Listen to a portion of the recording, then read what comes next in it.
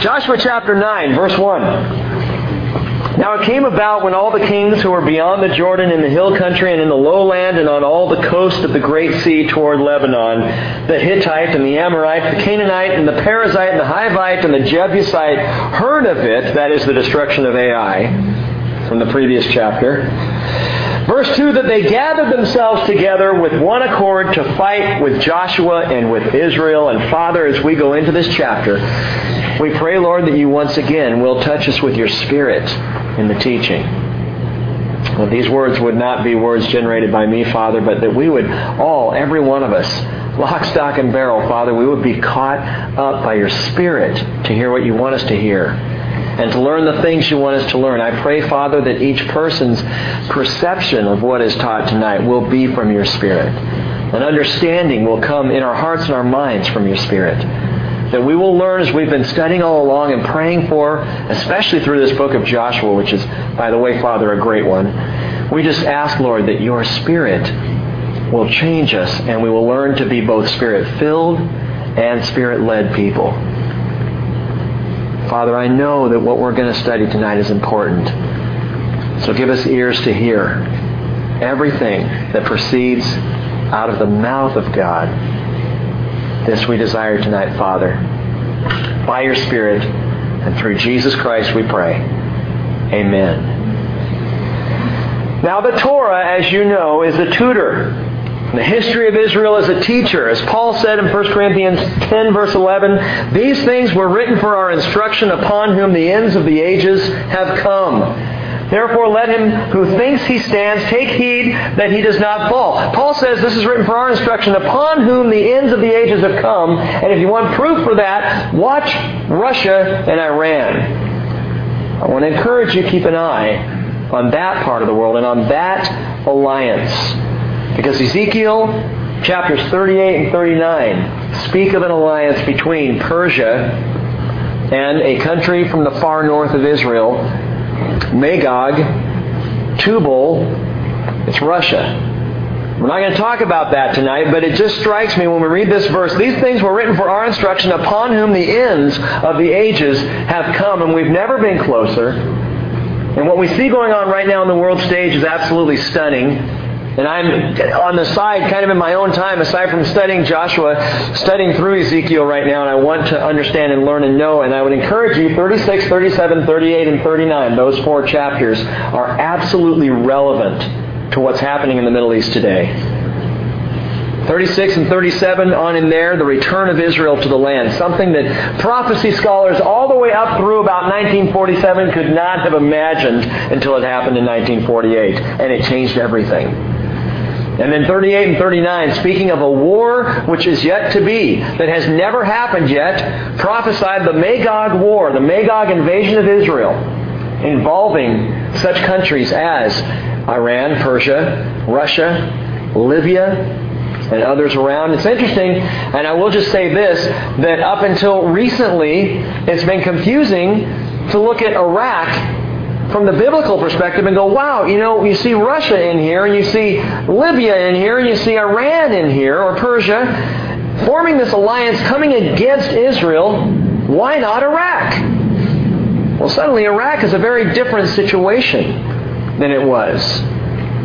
Who knows what's going to happen with Iraq? We need to be praying for our soldiers, but I'm getting way off course here. Just that we are in an interesting time.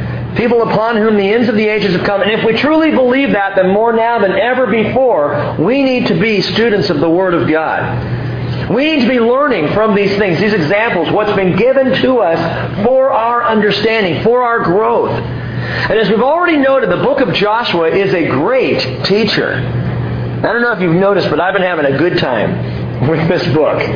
This is a great one. It's great as every book in the Bible, but it specifically is teaching us something about entering into the promises of God, the Spirit-filled and Spirit-led life that He promises every believer. And we've been making application and looking back and forth between what happened with Joshua and the Israelites and what happens in our own lives as we approach the Lord and seek to live by the Spirit. And as we continue to consider this life in the Spirit, I want to begin by listing off Isaiah's description of the Holy Spirit, of the sevenfold nature of the Spirit resting in the person of Jesus Christ. Listen to what he says. Isaiah 11:2 says, the Spirit of the Lord will rest on him. Now, I need to tell you something. If you read this, and you hear me mention the sevenfold nature of the Holy Spirit, what you'll read is 6 different descriptions, not 7. So why would I call it the sevenfold nature of the Holy Spirit? Because the Spirit himself, well, think of the lampstand in the temple. There were 6 branches off of the lampstand, but there was also a main shaft that had a lamp on it. 7 lights. And so those 7 lamps on the lampstand in the temple is a picture of the Holy Spirit. And so when we read in Isaiah 11:2, we see the Spirit of the Lord will rest on Jesus. There's the shaft right up the middle of the lampstand. It has the light on it. And it says the Spirit of wisdom and understanding, of counsel and strength, the Spirit of knowledge and the fear of the Lord, all as though they were branching off that primary shaft, which is the Holy Spirit. This is the sevenfold ministry of the Spirit. Listen again. The Spirit of wisdom, understanding, counsel, strength, knowledge, and fear. And strength is the only one that has physical application. The rest of them all have spiritual and mental application. Wisdom, understanding, counsel, knowledge, and fear. And tonight we're going to talk about a spiritual gift that I have been praying for over the last 3 years more than any other. It's the one that if you ask me, Pastor Rick, what spiritual gift are you really pursuing? Which is the one you desire more than any other gift? I'll tell you what it is. It's discernment. Discernment. For in the days in which we live, I am believing more and more that discernment is critical to you and I as believers in listening to the Lord. 1 John chapter 4, verse 1 says, Beloved, do not believe every spirit, but test the spirits to see whether they are from God. Because many false prophets have gone out into the world. By this you know the Spirit of God. Every spirit that confesses Jesus Christ has come in the flesh is from God. And every spirit that does not confess Jesus is not from God. This is the spirit of Antichrist, of which you have heard that is coming, and now, John says, is already in the world. Something you need to understand about Antichrist. Antichrist, the man, will rise. Antichrist, the person, will come. The Bible is very clear about that. Antichrist, the spirit, was roaming around in the world in John's day. He was already present, moving around, but unable to work, unable to move, unable to do what he wants to do, what Satan wants him to do. Restrained, if you will. Held back. 2 Thessalonians chapter 2, Paul talks about that restraining influence that will hold that spirit of Antichrist back until the restraining influence is removed. We've talked about that before. It's the Spirit working through the church. I believe personally, and I think you can see this in 2 Thessalonians chapter 2, that when the church is raptured, as we were talking about, when the church is pulled out of the world, guess who goes with the church? The Holy Spirit does. Right now, the Spirit is very present in the world through the church. As messed up as the church may be, and you and I know that very well, we don't have it perfect. But imagine what we would be without the Holy Spirit. Amen. 2 John chapter 1 verse 7 says, For many deceivers have gone out into the world, those who do not acknowledge Jesus Christ as coming in the flesh. This is the deceiver and the Antichrist. And it comes in such language as someone saying, oh, well, my God and your God are the same God. I just call my God Allah. And you call your God Jesus, same God. No, He's not. This is the deceiver. And this is the work and the spirit of Antichrist. John says, Watch yourselves, that you do not lose what we have accomplished, but that you may receive a full reward. Anyone who goes too far and does not abide in the teaching of Christ does not have God. Which is why Sunday, Wednesday, in and out, constantly I'm going back to the Word and saying, study the Word, know the Word, be in the Word.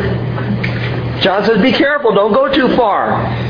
Anyone who does that and does not abide in the teaching of Christ does not have God. The one who abides in the teaching, he has both the Father and the Son. And Paul said to Timothy in 1 Timothy 6 verse 20, O Timothy, guard what has been entrusted to you, avoiding worldly and empty chatter and all the opposing arguments of what is falsely called knowledge, which some have professed and thus gone astray from the faith. We are called to be people who are discerning. Now listen, we're not called to paranoia. There's a difference. There's discernment and there's paranoia. And paranoia comes from the fear of man. Are they against us? Can they hurt us? Are they going to show up here and talk again? Is he on our side? Is he against me? Paranoia, fear of man. The Bible says, Proverbs 29:25, the fear of man brings a snare. Discernment, however, comes from the fear of God. The fear of God. Proverbs 2 verse 2 says, make your ear attentive to wisdom. Incline your heart to understanding. For if you cry for discernment, lift your voice for understanding. If you seek her as silver and search for her as for hidden treasures, then you will discern the fear of the Lord and discover the knowledge of God. For the Lord gives wisdom. From His mouth come knowledge and understanding. His mouth in my ear. That is being Spirit-led. And that is a discerning life. Proverbs 2, verses 2 through 6. Excellent few verses there just to study, to memorize, to have in your heart. We are not to shrink back into our safe little churches, tucked away from the world and its wiles, but we are called to be discerning with wisdom and godly fear, not fear of man, fear of God in these last days, because things aren't always what they seem. And with that in mind, we follow Joshua and the children of Israel into a situation where things are not what they seem. The people of Israel have been given a clear responsibility regarding the 7 Canaanite nations usurping the land. And I want you to see that responsibility clearly. Put your finger there in Joshua 9 and flip over to Deuteronomy 7, just a chapter back or a book back. Deuteronomy chapter 7. Again, the children of Israel have been given clear responsibility relating to the 7 Canaanite nations that are present in that place in the land. Here is the responsibility. Deuteronomy 7 verse 1. When the Lord your God brings you into the land where you are entering to possess it, and He clears away many nations before you. And then He gives us the list. The Hittites and the Girgashites, the Amorites, the Canaanites, Perizzites, Hivites, and Jebusites. 7 nations greater and stronger than you. And when the Lord your God delivers them before you, and you defeat them, then you shall utterly destroy them. You shall make no covenant with them and show no favor to them. Now, if you think the Lord's being completely unmerciful, flip over to Deuteronomy chapter 20. Deuteronomy 20, verse 10. He's just said, these 7 nations, these Canaanite nations that are in the heart of Israel, Israel today, Israel back then, those 7 nations are to be utterly obliterated, completely wiped out, no mercy, and specifically, no covenant. Don't make a covenant with those people. Now, Deuteronomy chapter 20 verse 10 says, when you approach a city to fight against it, you shall offer it terms of peace. Wait a minute, didn't He just say obliterate? Read on. If it agrees to make peace with you and opens to you, then all the people who are found in it shall become your forced labor and shall serve you. However, if it does not make peace with you but makes war against you, then you shall besiege it. When the Lord your God gives it into your hand, you shall strike all the men in it with the edge of the sword. Only the women and the children and the animals and all that is in the city and all its spoil you shall take as booty for yourselves. You shall use the spoil of your enemies which the Lord your God has given you. He says in verse 15, watch this, thus you shall do to all the cities that are very far from you, which are not of the cities of these nations nearby. So here's the proclamation of the Lord.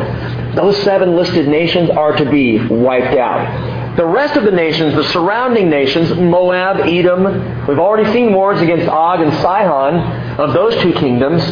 These other regions around you, you don't have to wipe them out. You can make peace with them. But originally, those 7 immediate surrounding Canaanite nations were to be destroyed. And that, let me remind you, is because of their sinful rebellion.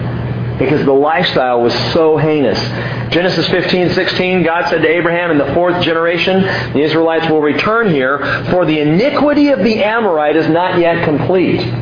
What God was waiting for, what God was giving the Amorites, the Canaanites, 400 years for, was time to repent of their sin, or, if they chose to, be so horribly embedded in their sin that the only thing worth doing was putting them out of their misery. And that's where they're at. when the Israelites come back into the land. The Lord did not bring Israel into the land for wanton destruction. He was keeping His promise to Abraham while at the same time judging a horribly sinful people. And that's what's going on here when the Lord says, make no covenants, be careful with your covenants, because we're going to see in this chapter Joshua and Israel are tricked into doing just that, to making a covenant with one of these nations that they were not supposed to make a covenant with. We're going to outline the chapter in 4 sections. First section, if you're taking notes, number 1, we will see here a covenant of deception. Verse 3 of Joshua chapter 9. A covenant of deception.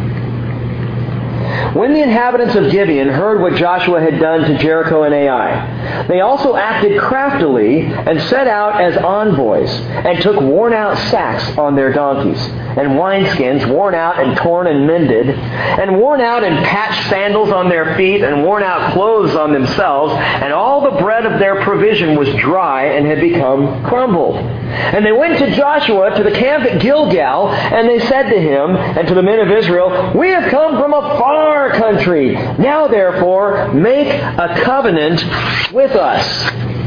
Make a covenant with us. Now apparently what's going on in these first few verses of this chapter is the kings of these nations have begun to try to band together and form some kind of an alliance to fight against Joshua and Israel, because they know what's been going on. They've heard all the way back 40 years before to the Red Sea incident. They are aware of that. They're aware of Israel coming across and crossing across the Jordan. They're aware that this people of millions, from 2 to 3 million people, somehow stayed alive in the desert for all these years and even grew stronger. And they're aware this people came in and sacked Jericho, a city that seemed impenetrable. They're aware that this same nation went up against Ai and ultimately destroyed them as well. And so all these kings are they're sending letters back and forth, and they're trying to communicate and figure out how they can fight against these nations. And apparently one group here, the Gibeonites, didn't believe it was going to work. The Gibeonites, shaken in their sandals, decided they were going to try something different. They were going to be crafty and wily and sneaky. And the Hebrew word is orma, shrewdness. These people are going to be smart. They're going to think it through. They're going to work it out. And they've come up with a way to trick Israel into making peace with them. Orma, shrewdness. Jesus said in Luke 16:8, the sons of this age are more shrewd in relation to their own kind than the sons of light. In other words, Jesus said there's something we can learn from crafty and shrewd people. Not to be like them, but at least to be a little more intelligent than sometimes we are. Just because you're a child of light doesn't mean you stop using your brain. Jesus calls us to a kind of shrewdness, in the Hebrew orma. But notice how the Gibeonites do this. They disguise themselves to look like travelers from afar, like they're from outside of the land, like they have nothing to do with the immediate 7 nations. And they even speak that way, as you'll see in a moment. They come across as seekers. Oh, we've heard about you and what's going on, and we want to be part of this, and we want a peace treaty with you. And when we compromise the truth of the gospel for the seeker, we are in danger of deception. It doesn't mean we don't love people who are seeking the truth. It doesn't mean we don't go out of our way to evangelize people who are lost. But when we water down the message for the seeker, we're messing with the danger of deception. The reality is, gang, the only true hope anyone has of salvation is forgiveness of sin by the blood of Jesus Christ. Period. There's no other way to be saved. The moment we compromise that message, we compromise salvation. So the Gibeonites, they come along as if traveling from a distant land to make a peace treaty with Israel, but it's a covenant of deception. This thing concerns me today about our nation attempting to negotiate peace, especially with radical Islamic nations such as Iran. It's this very thing, covenant of deception. You may have heard this before, but there's something that is embedded in the whole mentality of the Muslim faith. It's called the Quraysh model. The Quraysh model. Back in 629 AD, Muhammad signed a 10-year treaty of non-aggression with Mecca. He was coming up, they fought, neither one was really winning, so finally they signed a peace treaty together that said, we will leave each other alone for 10 years. Muhammad went away and within 1 year had built up his army in great strength, came back in 630 A.D. and wiped out Mecca, taking it by surprise and conquering it, violating the treaty of peace. And there were even followers of his at that time who said, you broke a peace treaty. How can that be right? And he says, oh, well, it's okay with Allah to make a treaty of peace. It's Quraysh. Quraysh. It means to negotiate with your enemy until you're strong enough to annihilate him. How can you ever sign a peace treaty with someone who believes in that? And that is embedded in the faith. So much so that Yasser, that's my baby Arafat, you remember him, he signed the Oslo Peace Accords. And he went back to the Middle East, and the Palestinian people and other Muslim Arabs were angry with him. Why did you sign that peace treaty? And he smiled, that wily smile that Arafat had, and he said, it's Quraysh. I signed it for now. But we'll get strong. And when we're strong enough, and they aren't expecting it, we will take them by surprise. It's Quraysh. It is still applied today. And when he said to his people, it's Quraysh, they knew exactly what he meant. 2 Corinthians chapter 6, verse 14, a verse we've read many times. Do not be bound together with unbelievers.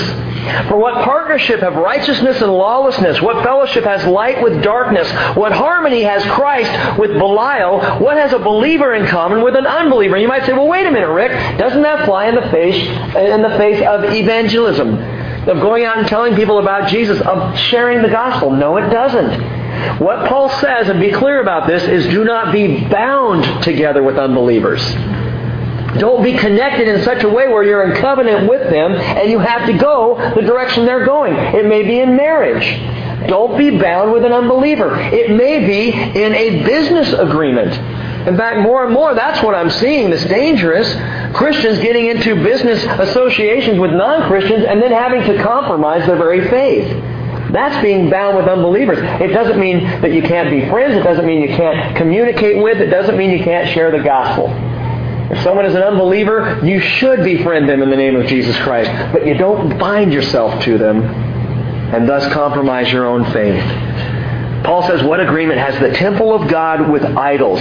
For we are the temple of the living God. Just as God said, I will dwell in them and walk among them, and I will be their God, and they shall be my people. Therefore come out from their midst and be separate, says the Lord, and do not touch what is unclean. And I will welcome you, and I will be a father to you, and you shall be sons and daughters to me, says the Lord Almighty. And I believe, and I have seen this to be the case, the more we pursue Jesus, the more we are called out and act like and live like Jesus, the greater the witness and the greater our ability to reach a lost person. Because they see what we got and they want it. The more we look like the world, the more the world will say, Christians are no different than we are. Why would I want that? Just have to get up on Sunday morning. But it doesn't change their life. It's not going to change my life. I'm sleeping in, dude. Why would I waste my time? Dang, it's discernment to be cautious about any union with an unbeliever. It's not paranoia driven by fear of man. It's discernment led by the fear of God. Which is why, by the way, I will not align myself with anyone who doesn't declare Jesus Christ as Lord. Now, many of you saw last week as I was having that conversation with William from the Baha'i faith. And he asked me the question. He said, so you and I can't get together and do something for the spiritual good of the area? And I said to him, I can't connect myself with you in that way unless you're telling me that the spiritual good for this area is Jesus Christ. If you'll do that, I'm with you. If you won't do that, I won't connect. Because I can't compromise the one truth that will save people and express some kind of vague spirituality that will basically just condemn people to hell outside of faith in Jesus Christ. He kept saying, we want the world to be more spiritual, don't we? I don't really care if the world's more spiritual. I care if people know Jesus. And that will bring about salvation. It's not about some fluffy, flowery thing. So back to our story. Why is it that Joshua and his men fell for the covenant of deception? A couple of reasons that are the next two parts of this outline. The covenant of deception, and Joshua had, number two, a clouded discernment. Kind of like what we got going on up here. It's getting cloudy. A clouded discernment. Look at verse 7. The men of Israel said to the Hivites, "Perhaps you are living within our land. How then shall we make a covenant with you?" But they said to Joshua, "We are your servants." Then Joshua said to them, "Who are you, and where do you come from?" And they said to him, "Your servants have come from a very far country because of the fame of the Lord your God. For we have heard the report of him and all that he did in Egypt, and all that he did to the 2 kings of the Amorites who were beyond the Jordan, to Sihon, king of Heshbon, and to Og, king of Bashan, who was at Ashtaroth. So your elders and all the inhabitants of our country, our elders and all the inhabitants of our country spoke to us, saying, 'Take provisions in your hand for the journey, and go to meet them, and say to them, we are your servants. Now then, make a covenant with us.' You see, our bread was warm when we took it out for our provisions out of our houses on the day we left to come to you. But now, behold, it's dry and has become crumbled. And these wineskins that we filled were new, and behold, they're torn. And these clothes and our sandals are worn out because of this very long journey." Covenant of deception and a clouded discernment. Consider what the Gibeonites do to fool Israel. They look the part. They're weary, they're worn out, they're in need of compassion, they need some help. They come as people who are under Israel and say, we'll be your servants. We've had such a long journey, it's been hard. And they look the part. The deception physically is there, but they also speak the right words. But what do you mean? Notice the Gibeonites make no mention of Ai. They don't talk about Jericho or even crossing the Jordan. They only talk about past and previous successes. Egypt and the Moabites and the Ammonites. They appeal to the fame of Joshua, but they don't talk about anything that had happened recently. Even there, they're coming across like people who don't have that news. They've been traveling, so they're unaware of what's happened in the last few weeks there in the land of Canaan. They're playing it to the hilt. And they appeal to the fame of Joshua. We heard about what your Lord did, and we heard about what you did. How awesome and great and powerful you are. And man, that's got to feel good. Joshua's got to be going, well, yeah, we fought well. It was pretty impressive. Should have been there when the wall, it was great. When someone recognizes your fame, even what the Lord has done in you, hey, it was you he worked through, right? This is why, and you all probably know this, when you say, good message, I get real uncomfortable. Because I don't want to lose my glory then. I don't want to lose my crown then because I get, the accolade. So just wink or I don't know, thumbs up or something. But this is the Lord's Word. This is His teaching. It has nothing to do with me. Fame is a scary thing, but it does feel good. That feeling of being chosen, of being set apart, of being set above other people. Satan will use it. And so Jesus says in Mark 9:35, if anyone wants to be first, he shall be last of all and servant of all. You want to look for the greatest person in the Bridge Christian Fellowship? It's the person sweeping up during the week when no one's in here. The greatest person in the Bridge Christian Fellowship is the one out there banging away at the heater. Way to go, Joe. See, I just blew it for him. Matthew 23:11 says, the greatest among you shall be your servant. Whoever exalts himself shall be humbled, and whoever humbles himself shall be exalted. Luke 22:25, the kings of the Gentiles lord it over them, and those who have authority over them are called benefactors. But it is not this way with you. The one who is the greatest among you must become like the youngest, the leader like the servant.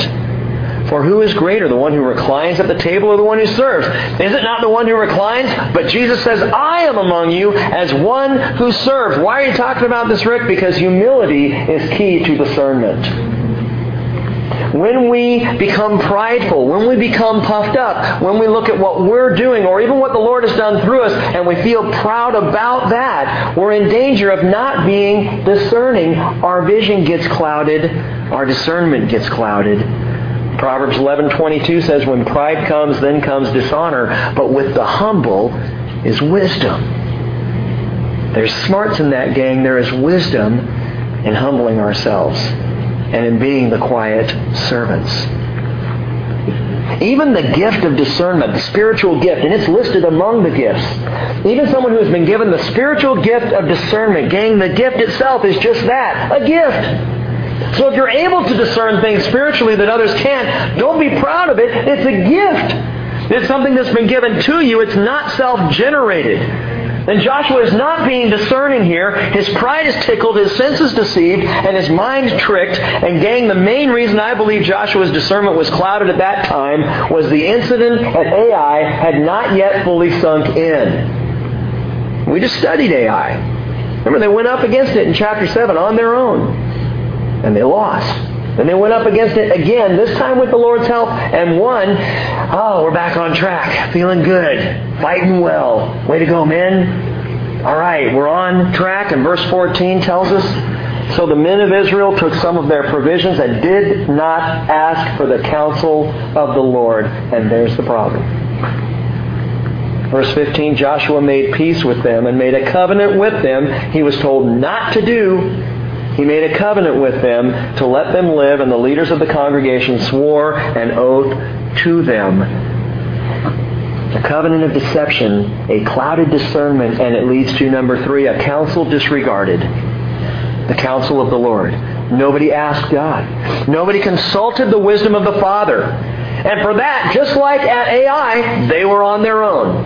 Had Joshua stopped and said, wait, before we even talk with you anymore, we're going to go gather in the tent. And we're going to pray about this. And we're going to seek the Lord. I'm going to call in Eliezer. And we're going to go look at the Urim and the Thummim and see what happens there. And we're going to ask God to direct our decision. But He doesn't. He just takes the Gibeonites at their word, not realizing who they were. And He makes a covenant with them. And just 3 days after the covenant was signed, the Israelites discovered their error. Verse 16, it came about at the end of 3 days, after they had made a covenant with them, that they heard they were neighbors, and that they were living within the land. And so the sons of Israel set out and came into their cities on the 3rd day. Their cities were Gibeon and Chephirah and Beeroth and Kiriath-Jearim. And the sons of Israel did not strike them because the leaders of the congregation had sworn to them by the Lord, the God of Israel. And the whole congregation grumbled against the leaders. So now they got problems within the camp. Now everybody's looking at the leadership because the leadership didn't go to God. So they got problems without, they got problems within. Then it goes on, and the leader said to them, verse 19, to the whole congregation, we have sworn to them by the Lord, the God of Israel. And now we cannot touch them. This we will do to them, even let them live, so the wrath will not be upon us for the oath which we swore to them. So the leader said to them, let them live. Let them live. We're in a covenant now, and we can't go back on our word. And we can do that. We have that option. We can work it out for ourselves. We can saddle ourselves with unbelief through poor discernment, or we can seek the counsel of the Lord. And over, we're seeing this theme return in Joshua. And I'm beginning to wonder, Lord, what are you trying to tell us here? In fact, just this morning I had a meeting with some people about some land and some options that we're looking at there, and some possibilities that are very exciting for the bridge. And then I'm studying this and I'm going, all right, we're not going anywhere unless the Lord says to go. And we have got to be in prayer about it. And I pray that I ask you all to be in prayer about it as well. Lord, what do you want for the bridge? Do you want us to stay holed up in this little barn for the next 10 years? If that's His will and that's the most powerful way He can work, so be it. If He wants land given to this fellowship, if He wants us to do other things, He's got to let us know. And it's got to be His discernment and not ours. Because this is just jumping off the page. And the timing is very interesting to me about all of this. 2 Corinthians chapter 2, verse 10. Paul says the following. He says, if I have forgiven anything, I did it for your sakes in the presence of Christ, so that no advantage would be taken of us by Satan, for we are not ignorant of his schemes. Take note, be aware of it. Satan is always at work. He's trying to undermine, and if we are not seeking the counsel of the Lord, we are in danger of deception. It's either discernment or deception. And even the decision to forgive an offense, in Paul's case, was an issue to be brought before the Lord. For in our lives, we know, or we think we know what the Lord wants to do, or He wants us to do. He invites us to seek His counsel. Now don't miss that. There are many times where as Christians we say, oh, I know what God would do in this situation. I know what Jesus would do. And we go to do that. And the Lord is still going, hey, you may think you know, but check with me first. still talk to me. It doesn't matter how crystal clear it is, how easy a decision it is. It doesn't matter if it's AI, that little heap, that dump, which we talked about on Sunday. Doesn't matter what it looks like, how sure you are of it. Bring it before the Lord. Seek His counsel. Man, if the Lord's taught me anything in ministry, it's that I don't innately know what I need to know to effectively serve Him. How often do situations come up? I mean, weekly, daily, where I don't know what to do. I mean, you truly have a clueless pastor here. I'm not just saying that. You should take some of the calls. You should be a fly on the wall in my office sometimes when I hang up the phone and see the look on my face. It generally is like this. Lord, you there? What about this one? And that's just about whether or not to let Annie in the barn. So, I don't always know what to do. He's calling us to seek Him. Isaiah 50 verse 10, who is it among you that fears the Lord, that obeys the voice of His servant? Listen to that obeys the voice of His servant, that walks in darkness and has no light. That's me. Who is it among you that fears the Lord, obeys the voice of His servant, Jesus, and walks in the darkness and has no light? How often do we, even as Christians, we're just not sure which way to turn, which way to go, how to move. I know the Lord. I trust His Word. I follow His servant Jesus. But I still walk in the darkness. I still need a flashlight on. I still need to hear from the Lord. I want to know what He wants me to know. And Isaiah says, if that's you, if you're that person, let him trust in the name of the Lord and rely on his God. The voice of the servant. The voice of his servant. Some have tried to say in Isaiah 50, well, that's Israel. The servant is Israel. No, it's not. Because Israel was not pierced through for our transgressions, Isaiah 53. Israel didn't die. It wasn't by Israel's stripes that I have been healed and saved. It was by Jesus Christ. The context of this teaching tells us that the suffering servant, the voice here, the voice is that of Jesus. And if you feel like you're walking in darkness and you can't see where you're going, the voice we need to listen to is the voice of the Spirit of Christ. It's Jesus Himself. It's interesting because back in chapter 9, verse 14, we read something. Look back there, verse 14. It says, the men of Israel took some of their provisions and did not ask for the counsel of the Lord. That word counsel is mouth. Did not ask of the mouth of the Lord. It's the Hebrew word peh, P-E-H. Didn't seek the peh, the mouth of God. Remember Proverbs chapter 2, verse 6 we read a few minutes ago. From His mouth come knowledge and understanding. The mouth of the Lord. What does that indicate? That He is speaking. And that he who has an ear, let him hear what the Spirit says to the churches. What the Spirit is speaking, what Jesus is saying to us, the mouth of the Lord. One of my favorite book series, many of you have read, it's the C.S. Lewis series, The Chronicles of Narnia. Yeah. In the second book, Prince Caspian, there's a great scene where Prince Caspian, the young prince, is escaping for his life, and he's riding on his horse Destrier. And it's late at night, and they're riding up through the mountains, and he can't see where he's going, and Destrier is making his way along this path, and suddenly Caspian hears a lion growling, deep and low, and it scares him to death. So he clings to his horse even more, and the horse continues to clip-clop along, and he just hears that lion, and it's continually to his right. That lion's growl, low and rumbling to his right.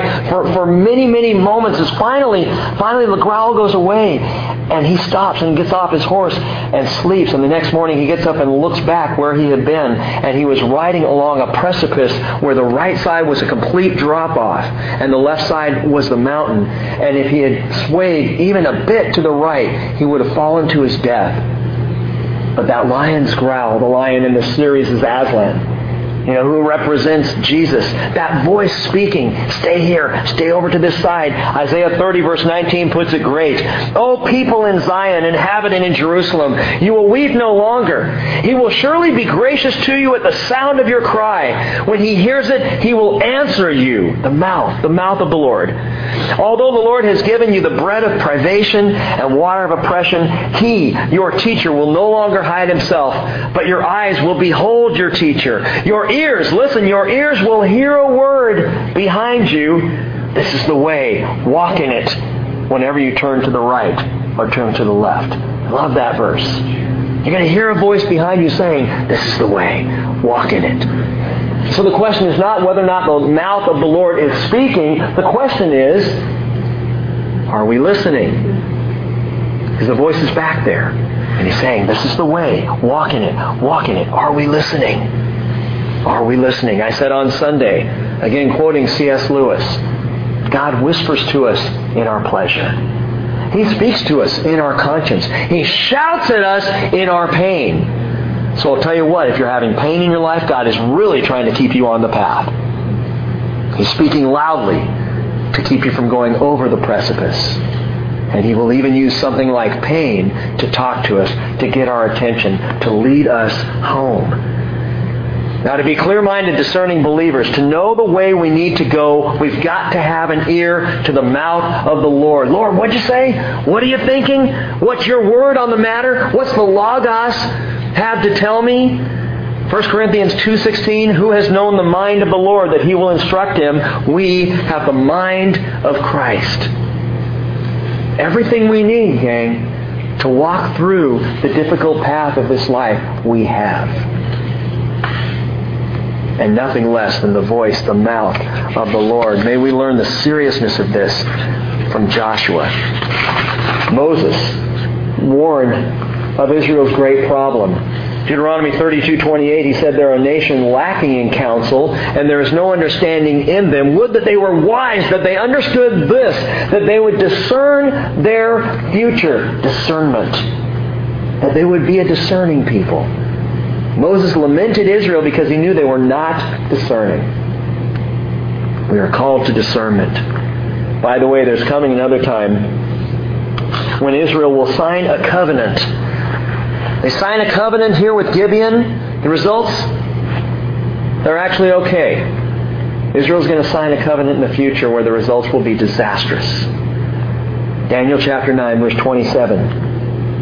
Says He, speaking of Antichrist, will make a firm covenant with the many, speaking of Israel, for 1 week.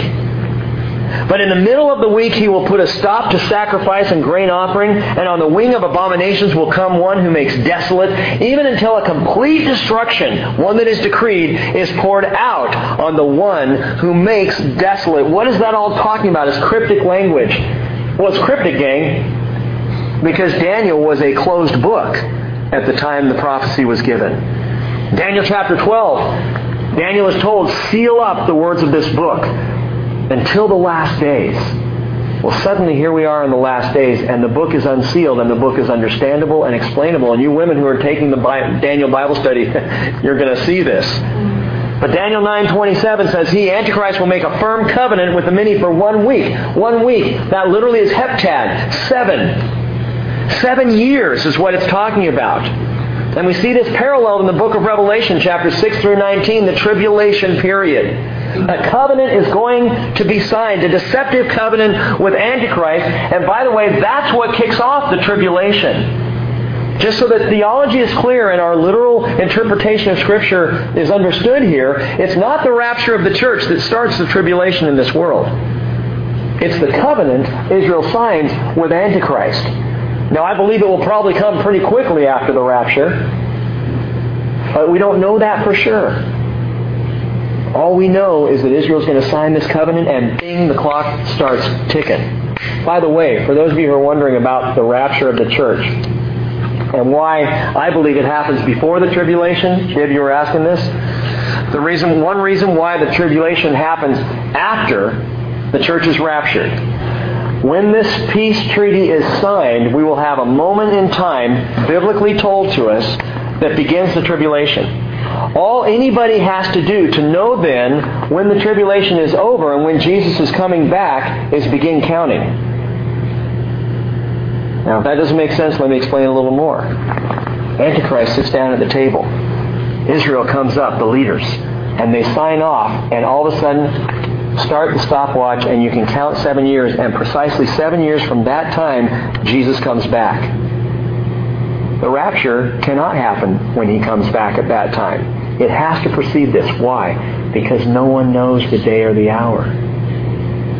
No one's going to know when the church is called out. No one's going to know when He comes and pulls the church out. That's what Jesus Himself stated. No one knows the day or the hour. 2 people are going to be in a field, Matthew 24. One's going to be taken, one's going to be left. And if we can know, which, sign the peace treaty. Oh, you see it on Fox News. Antichrist, this guy signed the peace treaty with Israel. Israel signed a 7-year peace treaty. Then start counting down, and you will know precisely 7 years from that moment Jesus is coming. But Jesus says we can't know the day or the hour.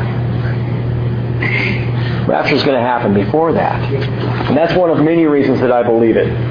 Thanks for sticking with me on that one. Okay, so Jeremiah chapter 30, verse 5 tells us about this tribulation period that comes as a result of Israel being deceived into signing a covenant. Just as they're deceived into signing the covenant with the Gibeonites, they're going to be deceived again.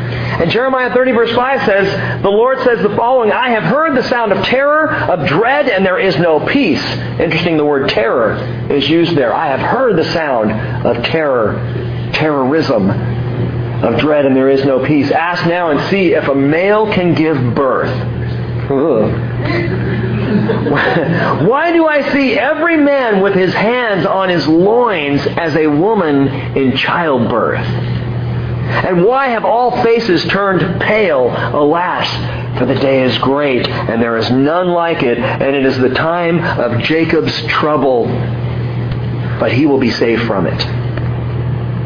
The time of Jacob's trouble, kicked off by signing this false covenant, this peace treaty with Antichrist, and it's going to be a time of distress never before known by the Jewish people compared to the Holocaust. Compared to the destruction of Jerusalem in AD 70. Compared to when Israel was taken by Assyria, northern Israel. Or when Judah was taken into Babylonian captivity. Compare the worst of the worst that has ever happened to Israel. And Jeremiah prophesies there has never been a day like the day of the tribulation. It's going to be bad.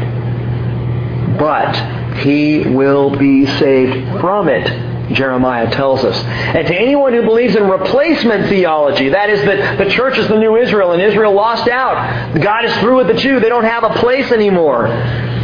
Israel will be saved at the end of this 7-year time. Israel will be saved from it. Not the church, Israel, for again, the church will be long gone. Why does Jacob's distress happen?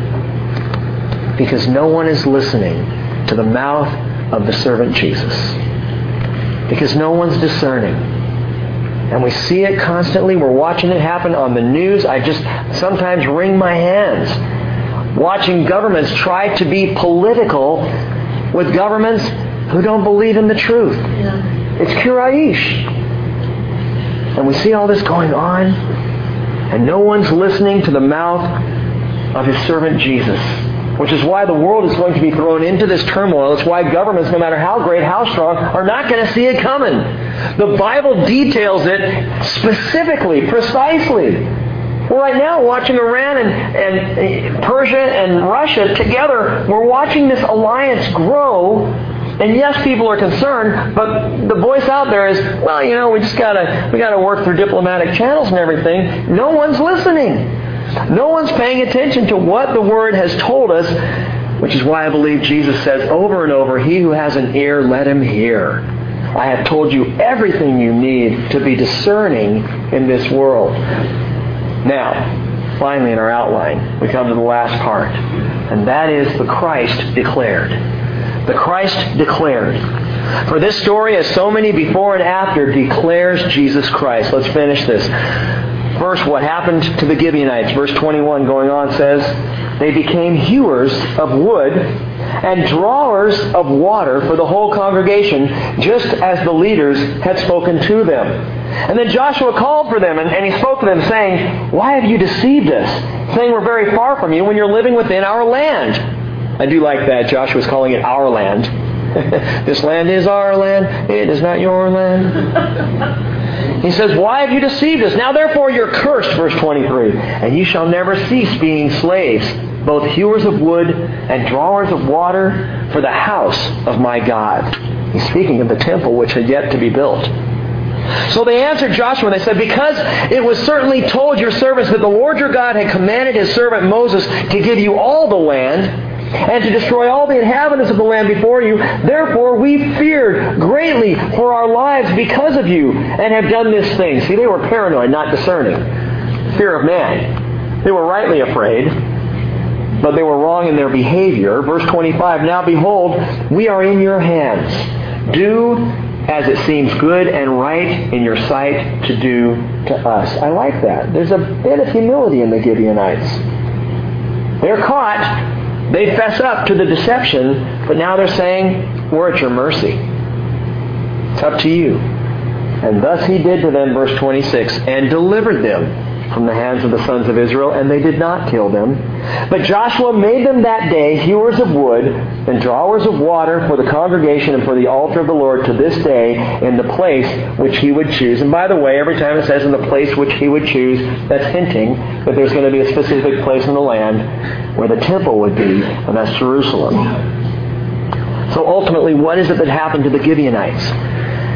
Interesting turn of events for the people of Gibeon. Ultimately, they would remain in faithful service to Israel.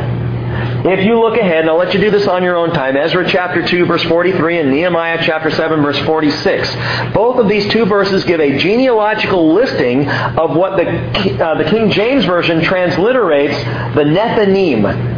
Nethinim. A group of people called the Nethinim, and the NASB translates it the temple servants. Literally, the word Nethinim means sent one or given one. And these Nethinim, these given ones, are the Gibeonites. And all the way over in Ezra and Nehemiah, who have come back from Babylonian captivity. So this is what? Going to be 800 years later. They're coming back from Babylonian captivity, and the Nethinim, the Gibeonites, are still serving.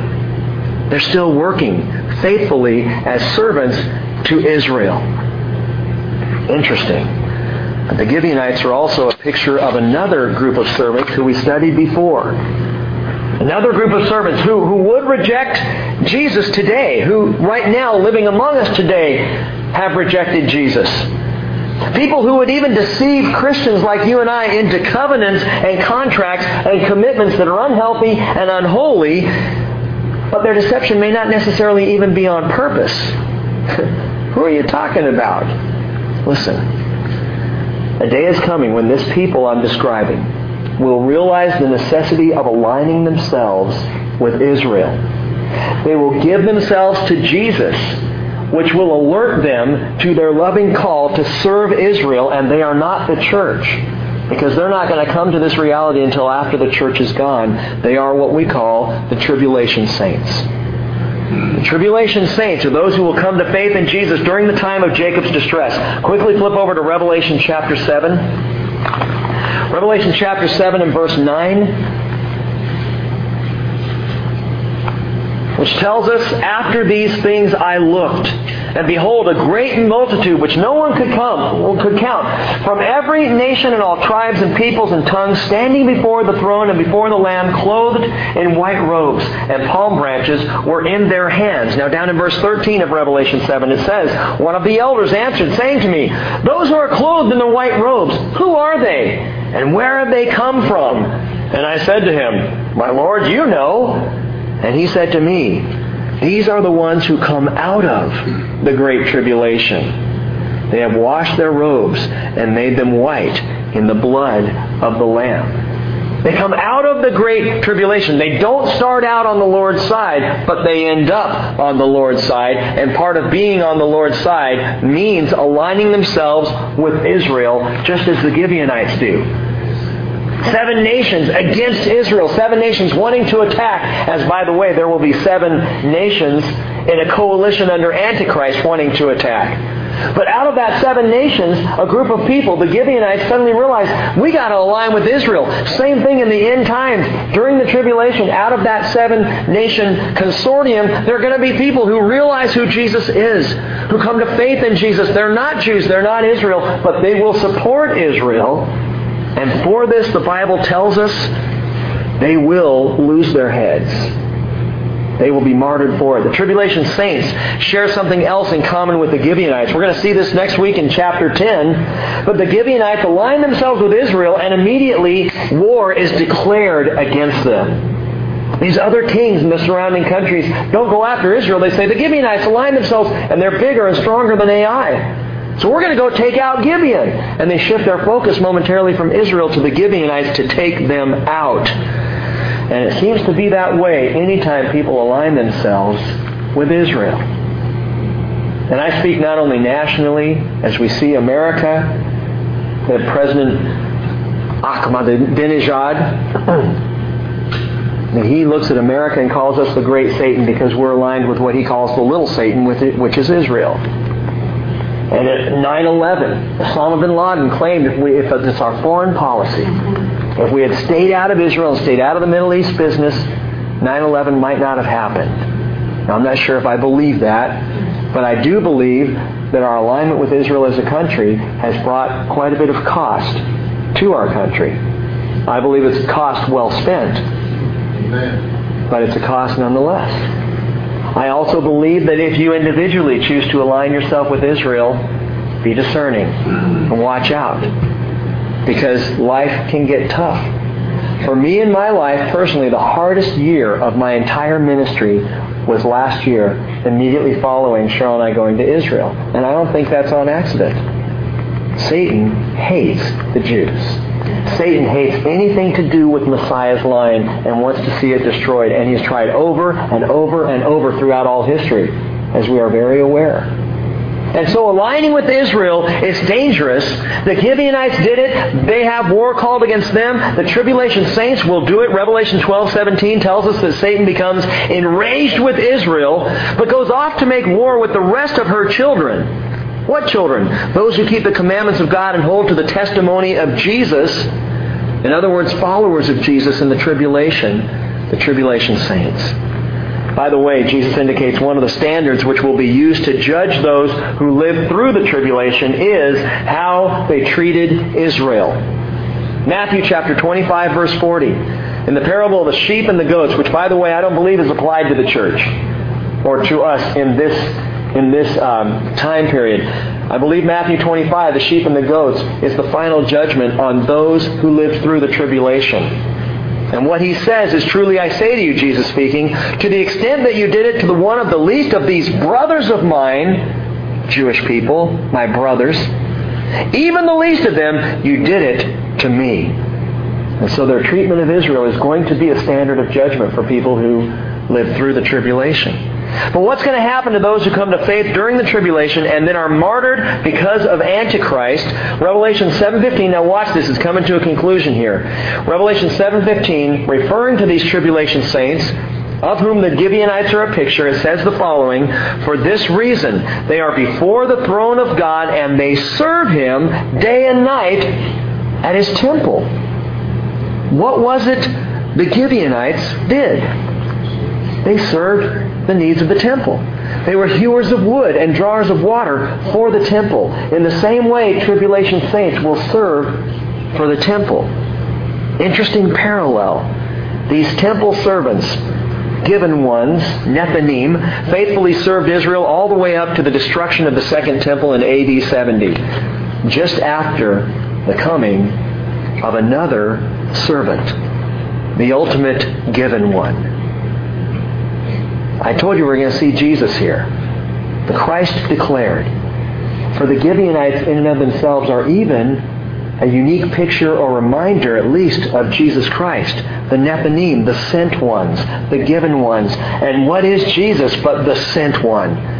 He is the given one. For God so loved the world that He gave. He gave. Jesus is the given one. He is the servant, the suffering servant. But He didn't hew wood for the temple. No, instead He bore the wood of the altar of Calvary. He didn't draw water for the temple. Instead, no, He provides the living water by His Spirit eternally. Christ Jesus, the sent one, the given one, may He ever be declared in this place as the given one among us. Amen. Let's pray. Father, we thank You for the pictures, for the truths that we see. We thank You that we can look at this faulty covenant and be reminded ourselves of the importance of discerning, of hearing from You, of listening to the speaking of Your mouth, Lord Jesus. God, we pray for these last days in which we live. We pray for Israel now, Lord, as we determine to be aligned with this people. And maybe we can't do a whole lot right here on North Whidbey Island. Maybe we think we're limited by the distance we have to travel even to be somewhere like Israel. Or limited because so many in this fellowship can't even make this trip because of cost and other restrictions. But God, we realize that we can do the most powerful thing, and that's cry out for the peace of Jerusalem. That we can pray for Israel. We can align our hearts with the people of Israel and with the plan that you have for them that is laid out in Scripture. Father, more than that, in our lives, we pray for discernment. We pray that we won't be deceived. And we pray, Jesus, that you would be speaking into our ears so clearly. Open our ears. Remove all the clogged stuff in our ears that keeps us from hearing. That we might not be people of distraction, but people of discernment. That we might not, Lord, be paranoid. For we have nothing to fear from man who can just kill the body. Our fear needs to be the one who can deal with our soul. So we fear you, Father, with a loving fear, and pray that, Holy Spirit, you will give us wisdom and understanding and counsel, that you will teach us to discern in these last days. We pray this in Jesus' name.